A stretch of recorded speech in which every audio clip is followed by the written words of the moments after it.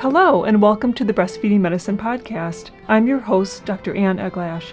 This podcast is co-sponsored by the Department of Family Medicine at the University of Wisconsin School of Medicine and Public Health, as well as the Academy of Breastfeeding Medicine. The Academy of Breastfeeding Medicine is an international organization of physicians dedicated to the promotion, protection, and support of breastfeeding and human lactation through education and research. Our goal for this podcast series is to help you manage clinical aspects of breastfeeding medicine. We also hope to keep you updated with current research that may impact practice management. Any advice or recommendations in this podcast do not reflect official policies or views of the Academy of Breastfeeding Medicine. Today we're going to talk about vitamin D and breastfeeding. I have with me today Dr. Carol Wagner. Dr. Wagner is a professor of pediatrics at the Medical University of South Carolina in the United States. She's a board-certified neonatologist and pediatrician with great interest and experience researching vitamin D in association with pregnancy and lactation. Welcome, Dr. Wagner. So let's first talk about why babies who are breastfeeding should receive vitamin D supplementation. Okay, well, thanks, Anne, for inviting me. And to answer your question, breastfeeding babies should be taking vitamin D from really the first few days after delivery. This is really a recommendation that's in response to the fact that the vast majority of women in the United States and really in many countries throughout the world are vitamin D deficient. And if a mom is vitamin D deficient herself, the amount of vitamin D that's transferred in her milk to her breastfeeding baby is really minimal. And that sets up a significant risk of vitamin D deficiency in her baby. So that is why the American Academy of Pediatrics came out with a recommendation in 2008 that all breastfed babies, starting the first few days after delivery, be supplemented with 400 international units of vitamin D a day. So the diet is not the natural source of vitamin D. Is that correct? That is correct. We get about less than 10% of our vitamin D in our body comes from our diet. The main source, really the only source of vitamin D, unless you take an oral supplement, is sunlight exposure.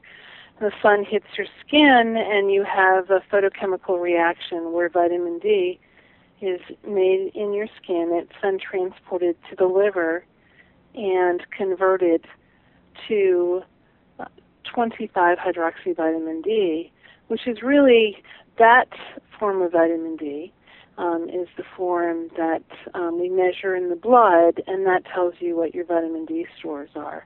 And then that particular prohormone is converted to the active form of vitamin D. The active form of the hormone, or the active form of vitamin D is the hormone 1,25-dihydroxyvitamin D. We used to think that it was made just by the kidneys, but in fact, every cell in the body has the ability to convert 25-hydroxyvitamin D to 125. Interesting. And what happens with babies who are vitamin D deficient? What's the risk for them? Well, the main risk, which we've known for decades, really for centuries, is that if a growing infant is vitamin D deficient, that they're at significant risk of developing rickets, which is osteomalacia is another word for it. So thin bones that can't support the skeleton, so you get the classic bowing of the legs, and craniotabes, which is the open fontanelle in the head, and rhaketic rosary in the rib cage. We used to think that was the only effect of vitamin D deficiency, but in fact now we understand that vitamin D has many more profound effects, including an effect on our immune system, immune function.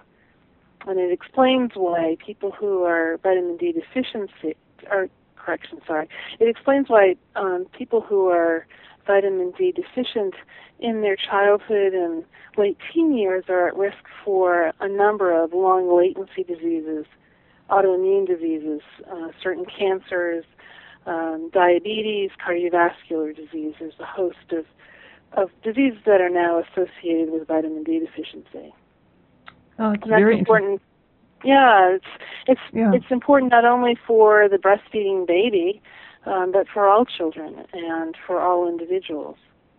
So how long do you recommend that babies be supplemented with vitamin D? The recommendation really is throughout childhood. And the way our current lifestyles are, if you're getting very little from your diet and you're not going out in the sun, then you're by definition going to be vitamin D deficient. If you were to go outside in the sun and really got enough sunlight exposure year-round, so if you lived at the equator, you could certainly make enough vitamin D. But we know there are certain risks associated with prolonged sunlight exposure, photoaging, and certain skin cancers. So we now advocate either not going out in the sun or using sunscreens, which completely will block your synthesis of vitamin D. Ah, that's good to know. So for nursing moms, is it possible that they could take enough vitamin D to supply enough vitamin D in their breast milk for their babies so the babies don't need to be supplemented? Well, that's exactly what we think, but it's still being tested experimentally. We did a pilot study that was published in Breastfeeding Medicine in 2006, and what we showed was, in fact, if you make mom replete, she has great levels of vitamin D in her milk, and it is actually the vitamin D that's the most important in transferring into the milk, more so than the 25-hydroxyvitamin D. And the recipient babies have excellent levels. And we're now testing this this premise, in a much larger study that's taking place in Charleston, South Carolina, and in Rochester, New York. And the results of this study, we have another two years before the results of the study will be available. And when you say replete, for people out there who are actually testing vitamin D levels, at my lab, for example, it's between 30 and 80. Is there sort of a more narrow range that you think is more ideal for a target level? That's a really good question. So there are two issues. One is depends on what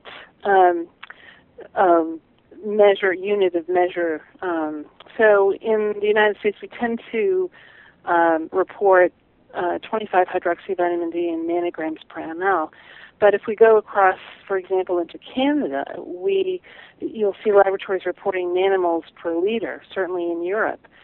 So so the range that you gave, 30 to 80,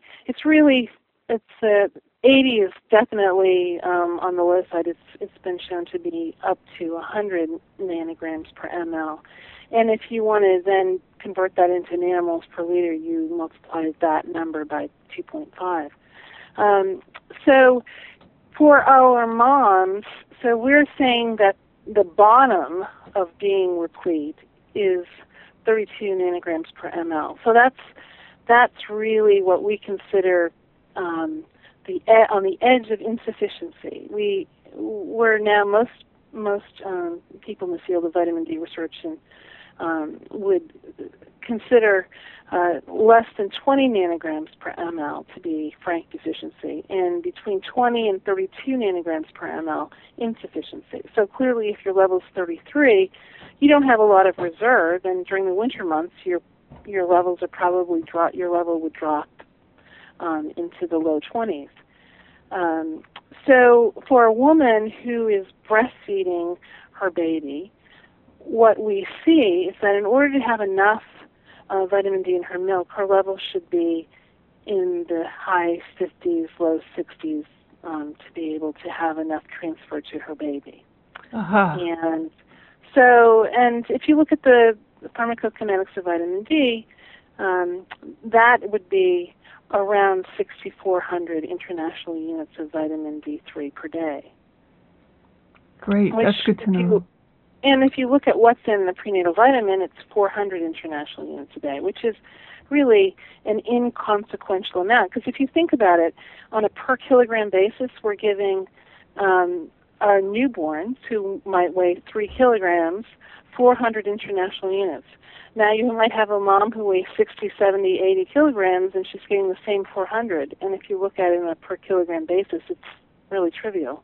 Right. And so, and that's really the basis of the recommendation. And if a woman has a higher body mass index or BMI, then she needs even more vitamin D, because the fat stores the vitamin D, and it becomes unavailable in the circulation. Oh, interesting. And what are the benefits for vitamin D for mom, and or for that matter, for any adult? Well, it appears, certainly what we've known for decades, is that if you're vitamin D deficient, you're at greater risk of osteopenia, osteoporosis, so bone problems. And we also know that in terms of long latency diseases and even acute infections, vitamin D deficiency is associated with, so seasonal flu, for example, has now been linked with vitamin D deficiency, cardiovascular risk, your ability to perhaps, if you have cancer, fight, to be able to mount an immune response during the process of being treated for that.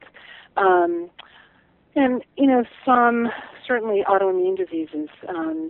Now, whether or not, if you've been deficient for years, and if you then are diagnosed with an autoimmune disease, does it mean that you can completely reverse it? There's some suggestion that certainly best known in multiple sclerosis,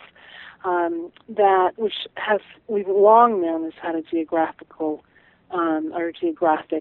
distribution, that it appears to be that the relapse of the episodes of MS seem to be less if that individual is replete. So, to answer your question, the benefits of vitamin D: bone, calcium metabolism, improved calcium absorption from your gut, and improved immune function. Those would be my answers. Great. And one last question. I see a lot of specialists providing ergocalciferol, which is the prescription vitamin D in large doses, for people who are low. But my understanding is that vitamin D3, which is available over the counter in the United States, is perhaps better absorbed than ergocalciferol. And so if you have a patient who's deficient, whether it's a child or, well, let's say an adult, would you prefer that they up their vitamin D3 or prefer that they become replete with ergocalciferol? Well, I think that's an interesting question. It seems like there's some individual variation. Perhaps there's some genetic kind of differences between people in that. Ergocalciferol will certainly raise your 25-hydroxy D levels, and are known to make someone who's deficient replete. Ergocalciferol is the plant form of vitamin D, and we as mammals make cholecalciferol, so the backbone of that is 7-dehydrocholesterol, so the cholesterol.